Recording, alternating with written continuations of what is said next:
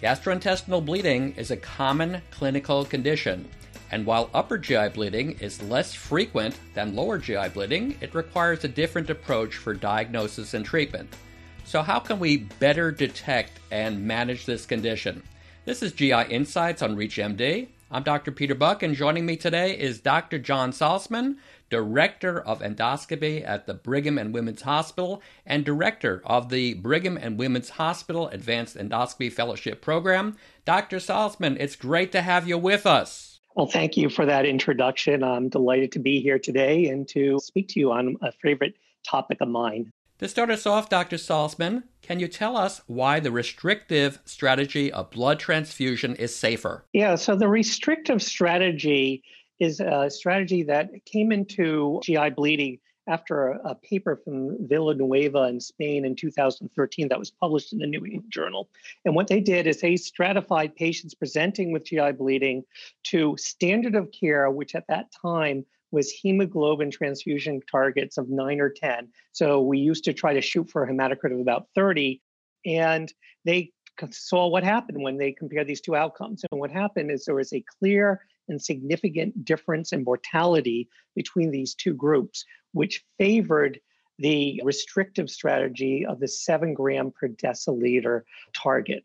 Now, there have been several other studies that have been done that have confirmed this observation. So this has come up to be a now part of our standard of care. And I should mention that the study was done in both non-variceal and variceal bleeding, and there was clear-cut benefit in the variceal bleeders. And how do you use pre-endoscopic risk scores in your practice? Pre-endoscopic risk scores is a fascinating topic. It's been recommended to be used by clinicians ever since the 2010 international guidelines on the management of GI bleeding, and has been in practically every guideline since then. As I think about guidelines, I think about it in two situations. One is low-risk patients, and the second is high-risk patients.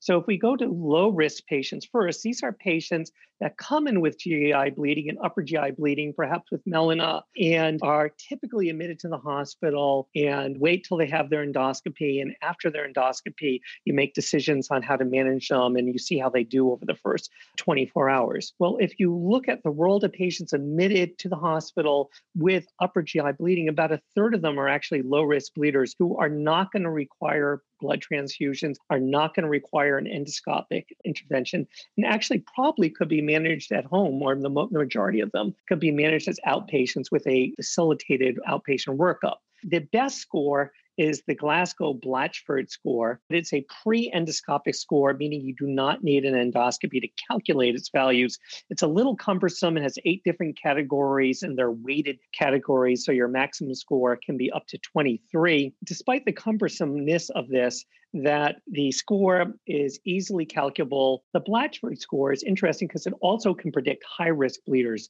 And in many studies, you'll see high-risk bleeders having a score of 12 or more. Because this was not being used extensively, I helped derive a score, which I called the AIM-65 score. And the AIM-65 score stands for albumin of less than 3, which is actually the greatest predictor of mortality in GI bleeders, an INR greater than 1.5, a mental status change less than 15, which although we gastroenterologists don't measure this, it's in every emergency department note, systolic blood pressure of less than 90, an age of greater than 65. They all count for 1, and you can calculate it in your head without relying on calculators. If you have a score of 0 or 1, you're a low-risk bleeder. If you have a score of 2, you're about an average risk to slightly above average risk.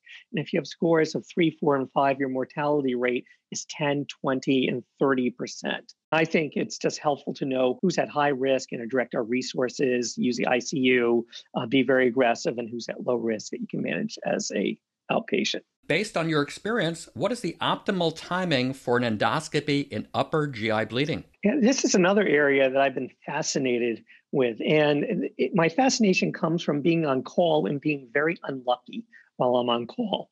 And that I became an expert in this as I got the majority of the bleeders in my academic hospital when I was on call. And at the time, the prevailing wisdom was as soon as the patient was admitted and checked into the system, you should do an endoscopy. And intuitively, that did not make sense to me because I thought there were other factors, and I had seen some patients not do well with this strategy for a variety of reasons. I think the most interesting study that came out of this in the last couple of years is by Larson, which is an all Denmark study. And basically a simple study, they just said, if you look at mortality by number of hours from admission of when you got endoscopy, is there any trend? And they looked at ASA status and hemodynamically stable versus unstable. But if it are all those categories, if you did an endoscopy early on, it was associated with the highest mortality. And then the sicker patients, as you do it too late, it was associated with a higher mortality. So there was a sweet spot that was somewhere between 12 and 24 hours of being the time with the lowest mortality if you did an endoscopy. So that seemed to go along with our clinical judgment. So for me, I think the main thing to do as patients come in is to get 2 large bore IVs in, start your resuscitation, and think about what is the optimal timing of endoscopy. And generally, I try to scope between 12 and 24 hours, and only very rarely in patients who are just not responding will I be scoping earlier than that. For those just joining us, this is GI Insights on ReachMD. I'm Dr. Peter Buck, and today I'm speaking with Dr. John Salzman about upper GI bleeding. So Dr. Salzman, if we zero in on treatment strategies for patients with upper GI bleeding, when would you recommend the following therapies? Hemostatic sprays, thermocoagulation, sclerosant injection, clips, or a combination? We'll start off with injection therapies. Injection therapies are typically of dilute epinephrine, 1 or 10,000 or 1 in 20,000, which primarily exerts its effect by a hemostatic effect, the fluid compressing the vessel. But the epinephrine obviously helps throw the vessel in spasm. It by itself is not as durable a therapy as any of the other therapies or combination therapies. So in general, we don't recommend using injection of epi as a monotherapy, but used in conjunction and combination therapies. You also mentioned sclerosant, and you can use medications like ethanol, which are a sclerosant that will treat peptic ulcers. It has been shown that this is an effective treatment. It's not what we typically use in the United States, and I generally would avoid it because it does cause further tissue damage. Next is thermal therapies. This is like our BiCAP probes that we all know and love. And BiCAP probes are great because they can irrigate and cauterize. And the technique is using coaptive coagulation, where you compress the vessel and cauterize, and then you typically hit the water button to get off of it so you're not stuck onto the vessel, and do it again. It's a very effective therapy as part of our standard. The next therapy are the through the scope clips, and now rotate and open and close.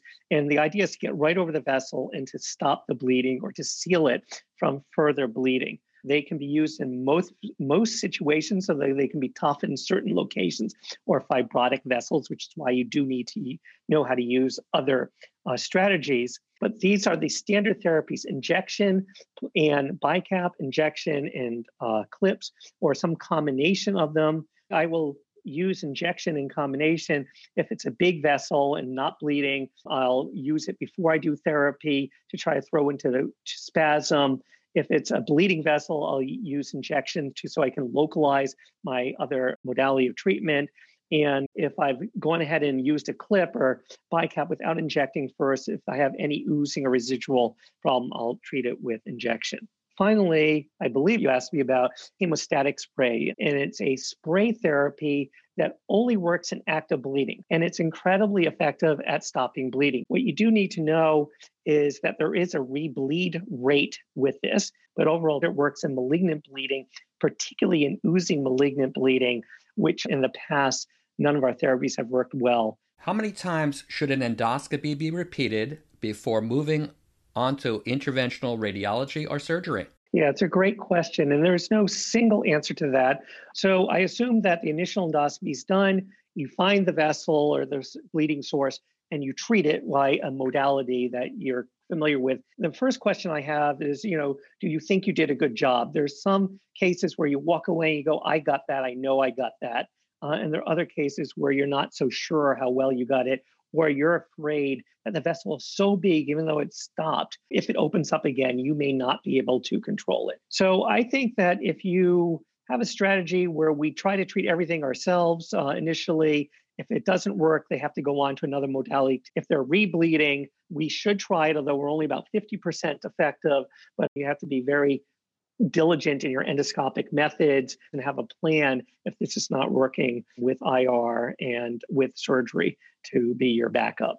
And when should we resume aspirin and antithrombotic medicines after an upper GI bleed? Yeah, this is the issue of the time. The Hong Kong group and Joseph Sung published the Annals of Internal Medicine study, which they did, where they took patients admitted with bleeding peptic ulcers who were on aspirin as secondary prevention, meaning they already had a cardiovascular event and were recommended to stay on aspirin, but they came in bleeding. And after they stopped the bleeding endoscopically, they randomized them to stay off of the aspirin for 30 days or to resume aspirin as soon as they were stable. And what they found, if they resumed their aspirin, they had twice the risk of bleeding. However, if they withheld the aspirin, they had 9 times the mortality rate over 30 days. So clearly, although we don't want to see rebleeding, we don't want our patients to die after these episodes. And if patients are on it for secondary prevention, we need to get them back. The entire range of how long I withhold aspirin on a patient who has GI bleeding is 1 to 4 days. One day, if they come in and I'm holding it and I do an endoscopy and they have a low risk of lesion, I start them back up. 4 days, if I do major therapy and I observe them for 72 hours and now they're stable, I get them back on a PPI, I'll start their aspirin again. And these patients should be maintained on a PPI thereafterwards, as long as they need to stay on these drugs. If you have a GI bleed on these drugs and you need to go back on it, your risk of further GI bleeding is lower if you're on a daily PPI. DOACs are a little bit different because they act so quickly. Within 2 hours of taking the DOAC, you're completely therapeutically anticoagulated. That being said, if they come in bleeding on a DOAC, the first thing I do is try to hydrate and wait 24 hours to see the effect go off. I do feel like I can do an endoscopy in the second half of that time period. And then once they're stable, I get them back on their DOAC. Again, the key is we're weighing the risks of bleeding versus the risk of thromboembolic events. And thromboembolic events always win. Lastly, Dr. Salzman, are there any other insights you'd like to leave our audience with regarding upper GI bleeding? I can tell you that our treatments are getting better. 10 years ago or more, we used to think the mortality is 5 to 14% for a non-variceal upper GI bleed. Now it's 2 or 3% in hospital mortality of patients presenting. So we are doing a much better job. Thank you.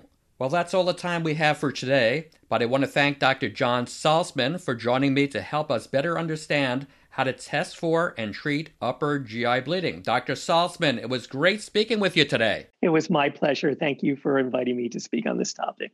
For ReachMD, I'm Dr. Peter Buck. To access this episode and others from GI Insights, visit reachmd.com/GI/insights, where you can be part of the knowledge. Thanks for listening.